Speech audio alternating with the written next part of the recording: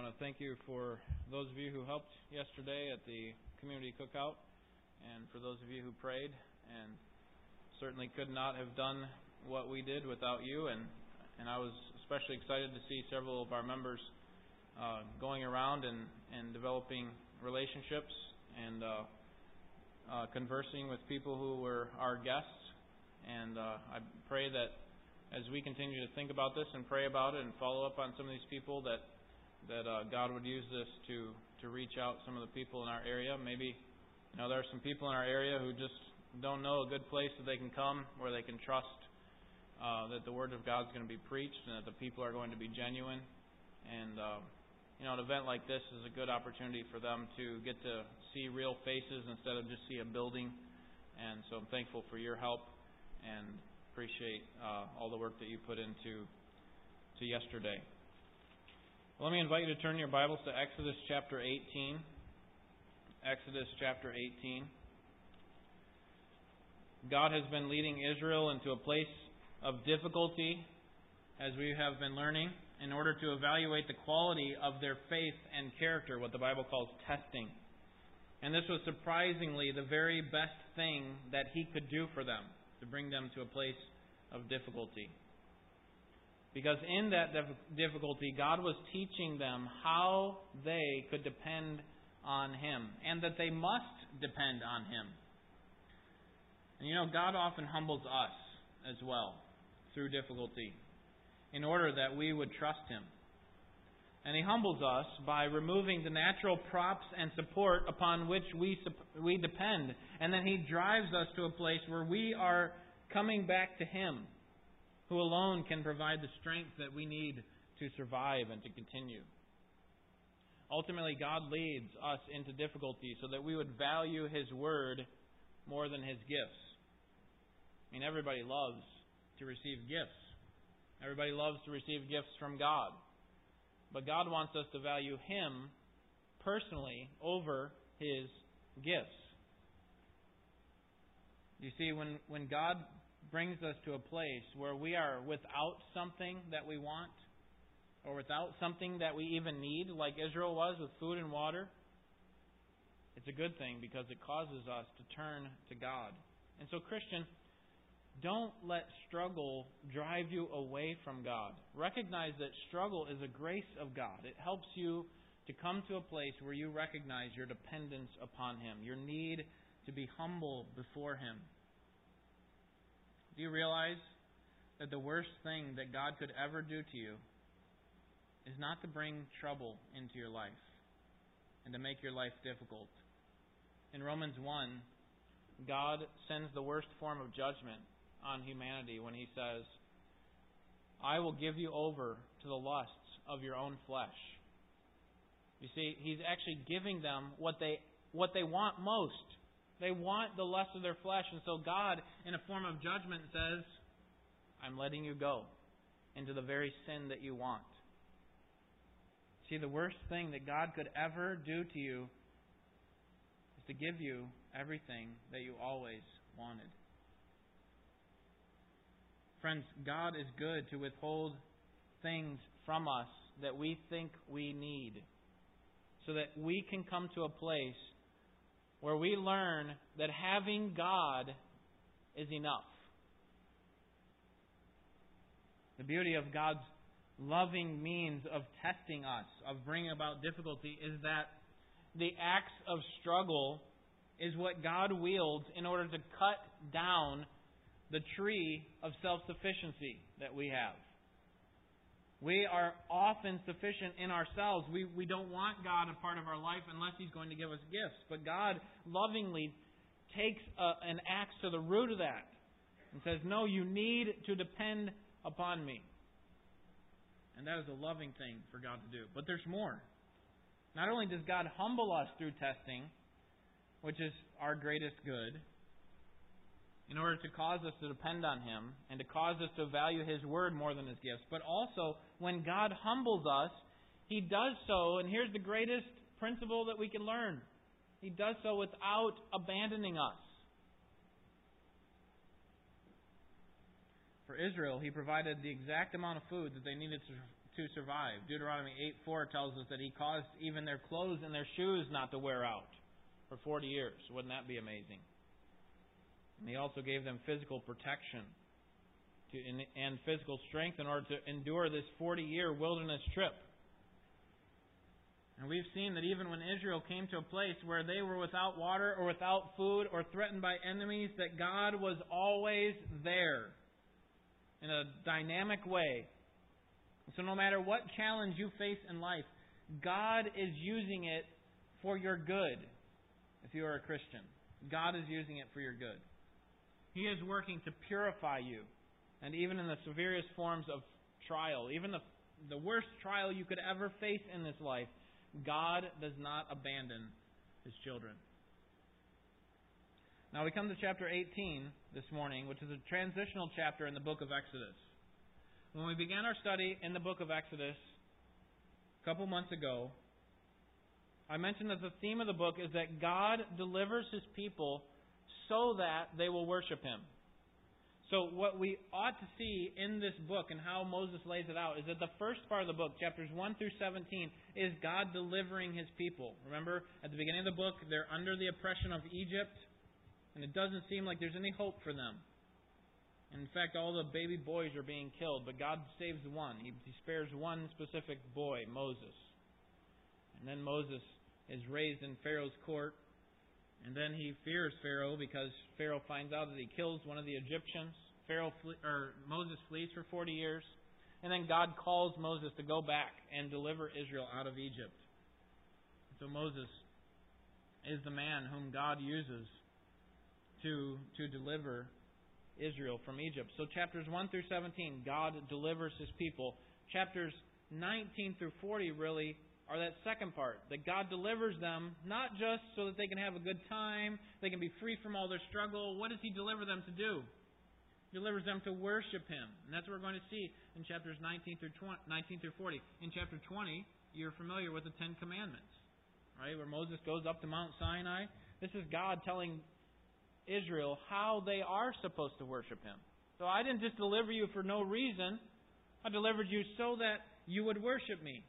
And so here in chapter 18 we have a transitional chapter because it actually does both. It looks back to what God has done, and it looks forward to how God is going to use an established leadership to direct this nation.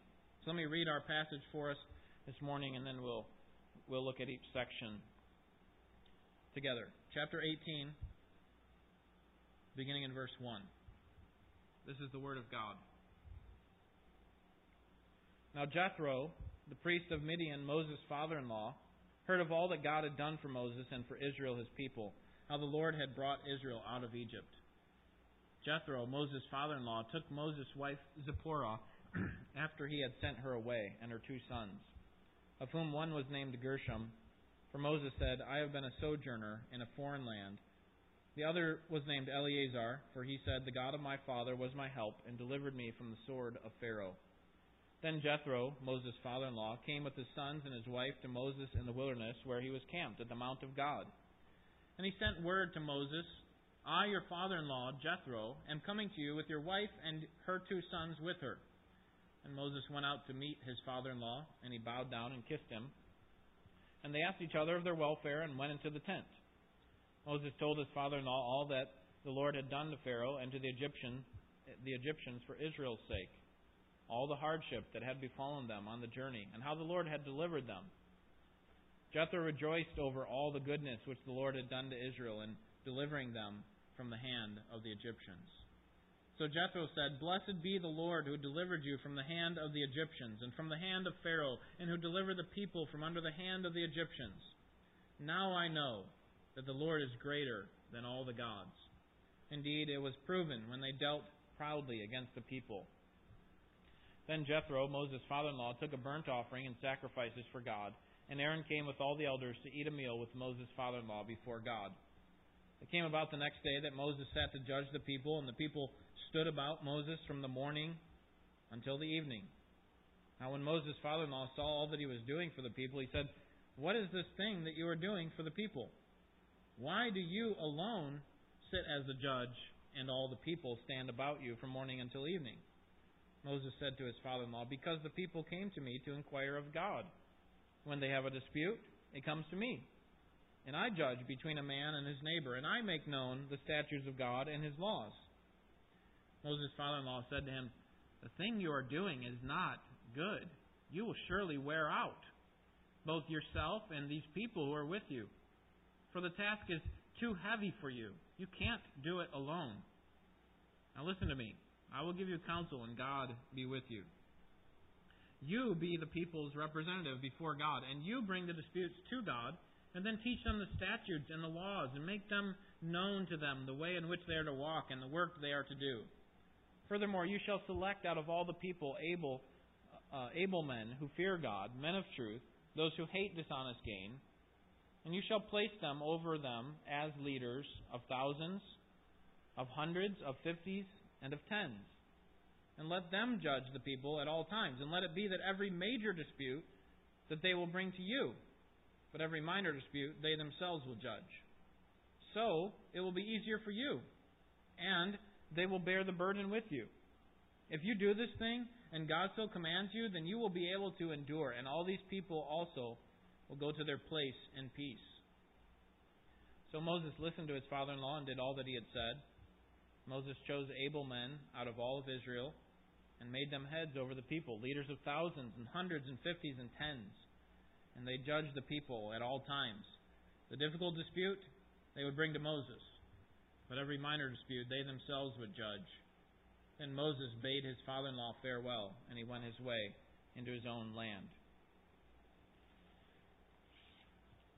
God is continuing to make His name known, and He does that in two ways in this passage. First, through His powerful works. He reminds His people about His powerful works. This is going to be seen specifically as Moses speaks to his father-in-law Jethro. And then secondly, God makes His name known by bringing about change through faithful, God-fearing leaders. God makes His name known by bringing about change through faithful, God-fearing leaders. So first, God makes His name known through His powerful works, verses 1 through 12. God makes His name known through His powerful works. In verses 1 through 4, Moses reunites with his family.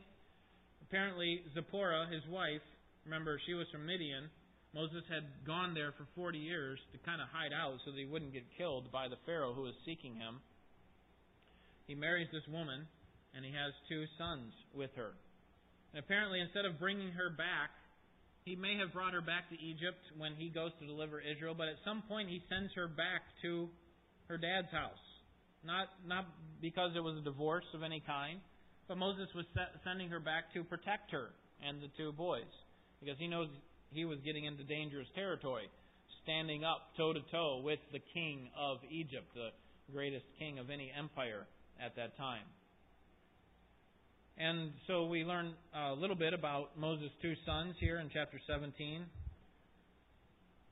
The one is I'm in the wrong chapter here. Sorry about that. The one is named Gershom, which means sojourner in a foreign land, verse 3.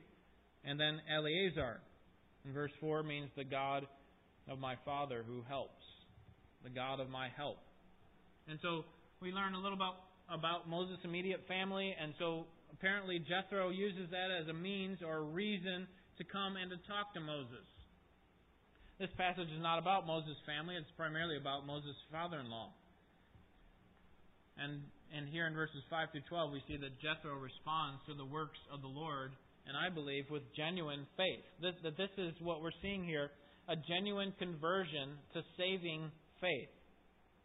And I believe Moses records this for us so that we can see that a pagan Gentile, a Midianite, this man Jethro, is actually converted to genuine saving faith. And there are several reasons why I think that. First, Jethro was an unbeliever. In verse 1, he was the priest of Midian. The priest of Midian. So not only did he believe in the false gods that the Midianites served, but he also was a leader in serving these false gods. So Jethro was an unbeliever. And yet, Jethro heard about the works of God, which is what is required of every person who's going to genuinely be converted to saving faith. They need to hear about what God has done. Jethro heard some things. He had heard some news. Obviously, he had some concern because his son-in-law is over there, and maybe as these Egyptian merchants and travelers are coming by near Midian, he would find out, hey, what's going on in Egypt? And they would tell him about the plagues that had come on Pharaoh and how God had really brought Pharaoh to his knees. And so he would learn of this news, but that wasn't enough to convert Jethro. He needed to actually hear the message of truth. He needed to hear about what God had promised and then respond to it. And that, I think, is what Moses is going to do here in the next several verses. In verses 7 and 8, Moses explains the gospel to him. Verse 7, Moses went out to meet his father-in-law, and he bowed down and kissed him, and they asked each other of their welfare and went into the tent. And Moses told his father-in-law all that the Lord had done to Pharaoh and to the Egyptians for Israel's sake, all the hardships that had befallen them on the journey, and how the Lord delivered them. Now, do you think Moses knew that Jethro needed to turn to faith in God? Of course he did. So he's likely to share these events with the goal of seeing Jethro converted to genuine saving faith in God. And notice at the end of verse 8, he doesn't leave out the difficulties. It says that, and all the hardship that had befallen them on the journey. Sometimes when we want to seek someone converted to saving faith, we leave out the hardships. We only highlight the good things about God. We don't talk about the reality of sin, the reality of hell, and the fact that God is going to punish those who have not turned to Him. Because we want people to accept our message. So we leave out the difficult parts. But yet, Moses doesn't. He talks about all the hardships that Israel has faced. And I would suggest that if we leave out the reality of sin and hell in our presentation of the gospel, if we leave off the demand that God has for believers to take up their cross daily and follow Him, can I suggest to you that we have altered the gospel? That we're actually preaching a different gospel? To which Paul would say, let that person be accursed. Anyone who comes to you with another gospel other than the one that you have heard, that's been handed down to you from the apostles, through the Scriptures, then let that person be accursed. And by the way, when we fail to speak of sin and hell, we miss out on being able to highlight God's grace. That's why the gospel is so beautiful, because God rescues us from something that we deserve. Right? If you never tell anybody that their sin requires that it be paid for in an eternal hell, then you can't highlight the fact that Jesus came to rescue them from that just condemnation. That actually highlights God's grace, does it not? That's why we praise God so often for His grace. Because He's rescued us from something that we deserve. We deserved to pay for our sin. And so Moses doesn't leave off the hardships that befell them. In verses 9 through 12, Jethro is converted to saving faith, and we see several reasons for that. Number one, he found joy in God's deliverance of Israel. Verse 9, after Moses tells him all these things, Jethro rejoiced over all the goodness which the Lord had done to Israel in delivering them from the hand of the Egyptians. Jethro has been on a journey toward God in the sense that he has heard about what God has done, but he hasn't trusted in Him. And now he hears in detail what God has done for Israel and for Moses specifically, and he recognizes that this is the true and living God. He finds joy in God's deliverance. Verse 10, he praises God. He says, "Blessed be the Lord who delivered you from the hand of the Egyptians." It wasn't just that he recognized that God delivered them, but he praised God for delivering them. And then notice verse 11, probably the most significant verse when it comes to understanding his conversion. Verse 11, he confesses his confidence in God's rule. He confesses his confidence in God's rule. Verse 11, "Now I know." That is, now that I've heard what you said, Moses, I know that the Lord is greater than all the gods. Now I know. Previously, Jethro saying, I was unconvinced that the Lord was greater than all the gods. But now that I've heard what He's done by delivering Israel from their struggles and doing it in a powerful way, I can put my confidence in the God of all gods. And He is greater than all the gods. And part of the way that God proves that He is the God of all gods is through His victory. At the end of verse 11, indeed it was proven that He is greater than all the gods. It was proven when they dealt proudly against the people. It was proven by the pride of Egypt. God even controlled how they would respond. And this is the kind of response that God is looking for from a person who has not trusted in Him. This is the kind of response that God was expecting from these great acts that He was doing in Egypt.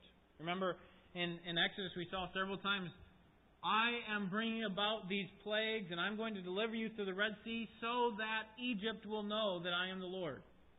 And then He would also say in other places, I'm doing this so that Israel will know that God is the Lord. Well, one of the results of God's powerful works was also so that the rest of the world would know. People, including people like Jethro, who's a part of the rest of the world. He's not a part of Egypt or Israel. He's a part of Midian.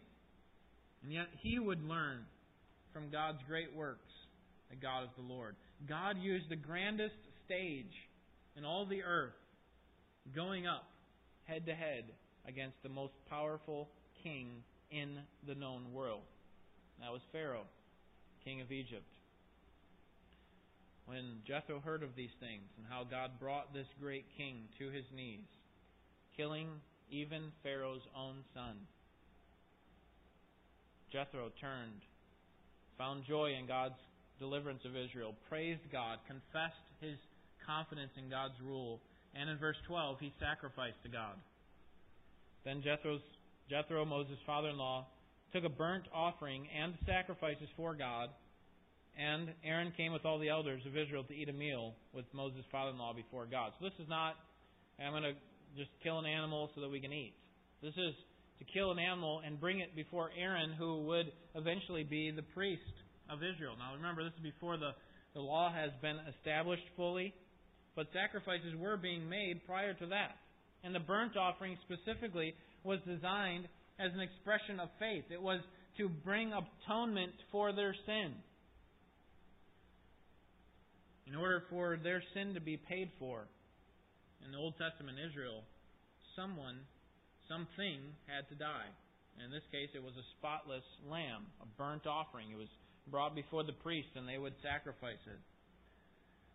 And for us, we've had that spotless lamb die for us. We don't have to continually come and offer burnt offerings before God because Jesus has become our burnt offering. He came as the spotless lamb and He laid down His life, the perfect Lamb of God, took our place, took the penalty that we deserved. So just like for Israel, they had to have a lamb die for them. We need a lamb to die for us, and it was Jesus who was our lamb who died for us. Jesus came to pay for our sin. So God makes His name known through His powerful works. Number 2, God brings about change through God-fearing leaders. God brings about change through God-fearing leaders. Verses 13 to 27. In verses 13 to 16, we find out that Moses is overwhelmed with handling all these disputes. What you need to remember or recognize is that in the ancient Near East, the leader of a given nation would be responsible not just to give direction, but actually to make choices in judicial matters. Now, in our country, we have 3 separate offices.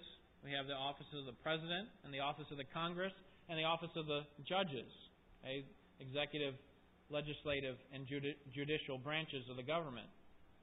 And primary reason for that is to have a separation of powers so that there is limited ability for corruption.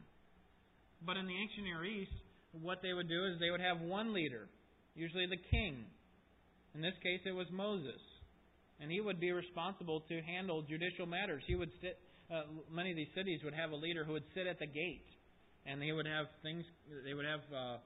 problems come to them, and they'd have to make a choice. Based on our laws, this is how I'm going to respond. To see what this looks like, look at verse 16 with me. Moses is telling Jethro how this works. When they have a dispute, it comes to me, and I judge between a man and his neighbor, and I make known the statutes of God and His laws. So what we learn is that Moses is concerned about something good. He wants the people to understand and know God's law and to obey it. And so he works hard to make the right decisions. The problem was not that Moses was incapable of making the right decisions, because Moses would apparently inquire of God for them when the dispute would come. He would pray to God, ask for wisdom, seek what God has already told him, and then respond. Apparently Moses had been compiling a list of God's laws. Remember, the bulk of God's laws are not going to come here until chapters 20 through 40. And God gives him the Ten Commandments and another several hundred on top of that. The problem really was, as Jethro recognized, was that there was a backlog of cases. And we know in our country that justice delayed is justice denied. And that's exactly what was happening for Israel. Notice how long these cases were taking to get solved. Verse 14. Now when Moses' father-in-law saw that he was doing for the people, he said, "What is this thing that you are doing for the people? Why do you alone sit as judge, and all the people stand about you from morning until evening?" Can you imagine? 2 million people plus wandering around in the wilderness and having issues over land and animals, like who owns these things? What happens with this? My neighbor did this to me. How are we supposed to respond to this? We need to go to someone and ask for wisdom. So they go to Moses. You got probably hundreds and thousands of cases and people lined up all day waiting for Moses to talk to them. Moses is handling all of them as best as he can, but obviously people are having to be turned away because there's not enough time in the day for Moses to handle all of these cases. From dawn until dusk, he is working on trying to give them solutions. And so Jethro recognizes the problem, and he offers a solution in verses 17 to 23. First, he diagnoses the problem, and that is that these people are actually not getting helped. There are a load of people who are not getting their disputes settled. And the other problem is Moses is wearing out. Look at verse 18. You will surely wear out. Okay? So both you, Moses, you're going to wear out because you don't have enough hours in a day to handle all this and the stress that goes along with it. And the people are going to wear out because they're waiting in line. And I can imagine that what's happening is people are waiting in line, that more disputes arise because they want to get their things settled first. And so now they have something else to come before Moses about. Jethro's solution actually helps both groups, or both categories of people. Moses, the leader, and the people. It's going to help Moses by reducing his workload, and it's going to help the people by actually allowing them to get their cases settled.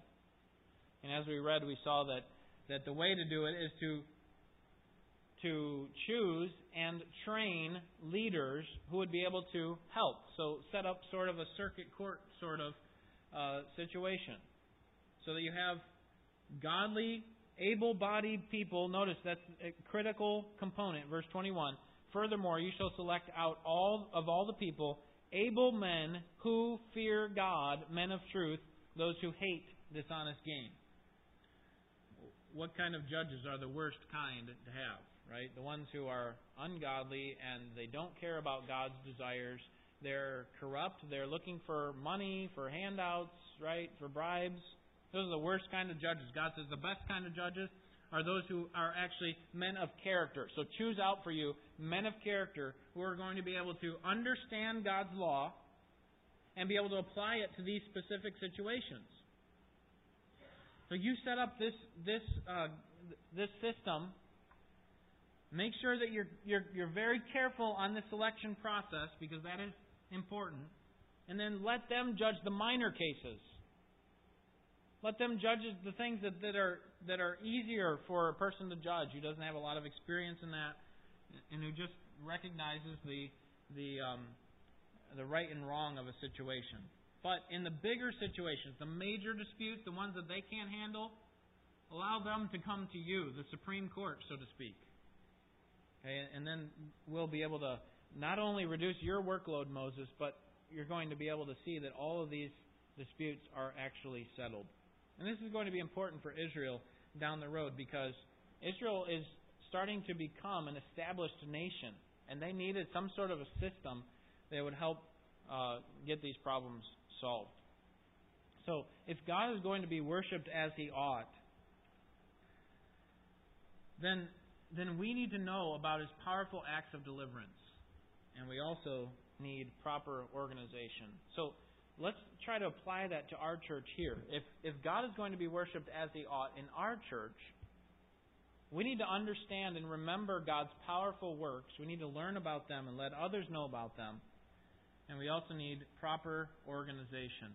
So let me take the second one first. If God is going to be worshipped properly, we need proper organization. Aren't you thankful that God has called and gifted men to lead in the church? You realize that God never designed for the church to be run by one person? Yes, He has set it up where there is an overseer, one who has responsibility to oversee every area of the church, but the load of the work and the responsibility that is required needs to be shared by more than one person. When I think about this principle from Exodus 18, I think about Acts chapter 8, and how the apostles were working hard to care for the needs of the whole church. They were equipped and responsible for caring for the needs of the church.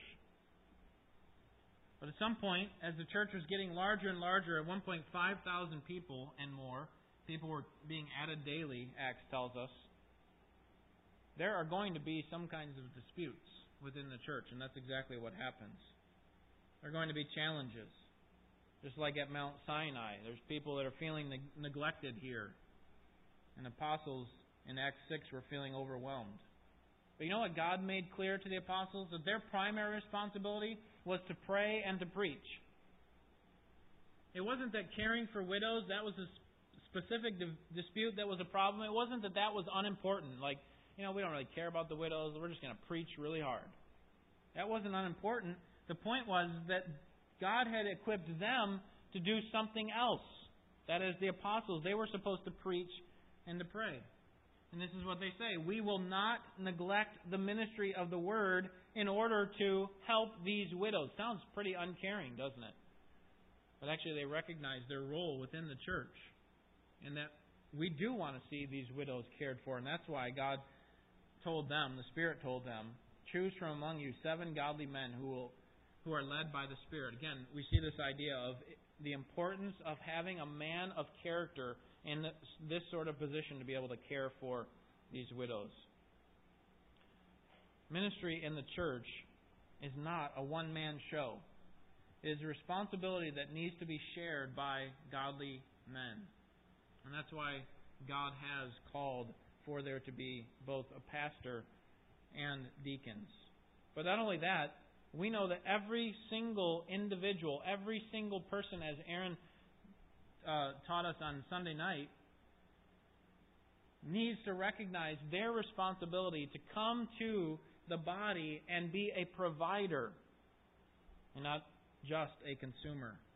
We know that because of Ephesians 4, which says that we must speak the truth to one another in love, and Hebrews 10 that tells us that we must consider how we can provoke one another to love and good works. That's not talking to the leadership there. That's talking to every single member. How can we provoke one another to love and good works? You see, God has equipped each one of you who is a member of this church with various gifts that need to be used to serve the needs of the body. And I'm here to help you to be able to use those gifts to minister to the body. And you ought to be praying for God to give you opportunities and to help expose your gifts in a way that would be helpful for the needs of supplying for the needs of the body. That's what a body does.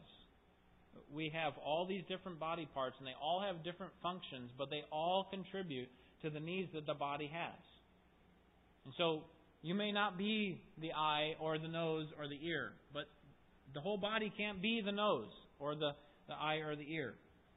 Every part of the body is essential. And so if God is going to be worshipped, we need proper organization. And then back to the first point in Exodus, but our second point in application. If God is going to be worshipped properly, we need to consider His powerful acts of deliverance. We need to consider His powerful acts of deliverance. God deserves and demands to be worshipped because, like Jethro recognized, He is the God of all gods. And therefore, He seeks to make His powerful acts of deliverance known to all people. He wants everyone to know what great acts He's done, specifically what He's done with Christ. And so the most powerful act of deliverance that God wants people to know is what He accomplished at the cross. And what you'll notice is that as I explain to you this great news, I'm not going to leave out the hardship, the difficult parts of the gospel, because I think those things actually highlight God's mercy. God created every single one of you to worship Him. Do you realize that? But we, like our father Adam, have all rebelled against His authority. We have committed high treason against the King of the universe. We turned our own way. We turned away from His rule. We rejected His commands. The Bible says that we've all done this. There is none who is righteous, not even one. Not any person in this room, including myself, is righteous. We all have turned away from God. And the fact that we have sinned against the highest being means that our crime is most serious. Right? It'd be one thing if you punched your boss in the face. You could face some serious charges. You would probably lose your job. Okay? Unless your boss is a boxing manager or something. Okay, but if you punched your boss in the face, that would be one thing. It'd be another thing if you punched Governor Rick Snyder in the face. You'd face some more serious charges than just your boss. But what would happen if you punched the President of the United States in the face? You think they just go, well, you're going to lose your job. No, that's a serious crime because it's done against a higher office. And what I'm telling you is that you have, with your sin, committed the most serious crime that could possibly be committed because it's committed against the highest office. And we like to minimize our sin and say, well, I haven't murdered anybody. But every single sin that we commit is a sin against the holy God, the King of all the universe. And so we don't commit our sin against the mayor of our town or the governor of our state or the president of the United States. We commit every single one of our sins against the King of the universe. And we may think that our sins are not that serious. I know lots of people who have committed more sins than I have. But have you ever considered that your sin actually resulted in the murder of our Lord? My sin actually resulted in the murder of Jesus Christ? Think about it. If Jesus lived a perfect life, why would He have to die? We understand that death is a part of being a human, and that death comes as a result of sin, that all people will die. But why did Jesus have to die? Right? Did He do anything to deserve death? And the answer is, and here's the beauty of the great news about Jesus and about what God has provided for us, and that is that He died to pay for your sin. He died to pay for my sin. Our sin is serious, and it demands that we spend an eternity in hell. The Bible says that the wages of sin is death. And do you realize that there's nothing that we can do on our own to appease God's wrath? Our good works are not enough to offset what we've done to God. If we think our good works are enough, like maybe, if God looks at all the good things I've done, then He'll be okay with that. He'll kind of minimize some of the bad things I've done. If we think that, then we are deceived. I mean, think about if a person were on trial for murdering your father, and the defense attorney, he had to agree that man murdered your father. And so instead of trying to defend that man, the murderer, instead he brings evidence that shows all the good things that the murderer has done. See, but have you seen all this community service he's done? Do you see how good he is to his family? Do you see all these great things that he's done in the past? I mean, what kind of judge would look at that evidence and say, okay, here's the charge of murder. It's clear that he's done it. But he has done quite a few good things. And I have to admit that outweighs this murder charge. And so I'm going to let him free. What would we think of a judge like that? We would have to say that he's a corrupt judge, right? You can't just ignore all the evidence. And that's how God looks at us, frankly. That's how God looks at me. He says, I can't ignore your sin just because you've done a lot of good things. Your sins have to be paid for. There has to be a penalty for your sins. And so we need something else. Not our goodness. We need the goodness of someone else. We need a substitution for our payment. Someone needs to take our payment for us. And we need also an alien righteousness, a righteousness outside of us. We need someone to stand in our place. We need someone to die for our sins. But it can't be our brother or our friend, because they would be an imperfect sacrifice. You realize if you try to die for your spouse, that wouldn't help you. That wouldn't help them. We need someone who is a spotless sacrifice which God demanded. We need a perfect human being to die for us. And that's why Jesus came. You see, Jesus is fully God, and yet He's fully man. And as man, He's able to die for us. And friends, that is the beauty of what God has done for us. He came to rescue you from the penalty of your sin that you couldn't rescue yourself from. You know, we think that coming to God is a lot like just a rope tied to a huge rock on the shore, and our job is just pull ourselves in. You know what the Bible calls us before we come to Christ? It calls us dead. It's not that we can actually grab onto the rope. We're out there in the middle of the water floating. We need someone to impart life to us. The only way that happens is when God's Spirit comes, regenerates a person, when He gives them spiritual life from being spiritually dead. And so God does this great work. He brings and allows for this penalty to be paid. He exonerates you from the sin that you deserve to pay for. But not only that, could you imagine if that murderer of your father was exonerated? That'd be one thing. But it's another thing to make them a part of a royal family. All right, it'd be one thing if someone committed a high treason against the king and he was exonerated. Well, he'd go back to his life of service. But here's what God does. Not only does He exonerate us from our sin, but He brings us into His family. And that's because when God looks at us, He sees us as one of His own, as His own Son. Jesus not only paid for your sin, but He lived a perfect life so that His righteousness could be applied to your account. And the way that you have this credited to your account, the way that you have this payment made for you by Jesus, and to receive this righteousness, to join into His family, is to do what Jethro did. And that is to confess that God is Lord of all. And to trust in His promised Redeemer. Paul says in Romans chapter 10 that whoever calls on the name of the Lord will be saved. And then later he says, if you confess with your mouth the Lord Jesus and believe in your heart that God raised Him from the dead, and you will be saved. The gospel is about the death of Christ, but it's not only about that. It's about His resurrection. You know that Jesus is not in the grave anymore? How effective would it be if we served a dead Savior?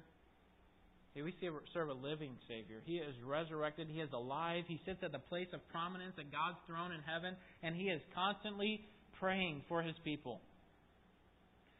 And He promises to come back to get all those who trust in Him, and to resurrect all those who have died trusting in Him. Friends, that is why God made us. He made us to worship Him.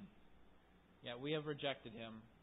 And even though we have rejected Him, God still pursued us by offering us this substitution, Jesus Christ, His life for ours. He became death so that we could have life. God is calling you to turn from your sins today and to believe that Jesus Christ alone is enough to satisfy the wrath of God against your sin. And this is the greatest act of God's deliverance. Worship starts here. If you come here today and you wanted to worship, you can't worship until you accept that God has delivered you from your sin through the payment of Jesus Christ. And so that's what we need to consider if we're going to worship God properly. We need proper organization, but before that, we really need to recognize His great acts of deliverance and respond to them. Let's pray.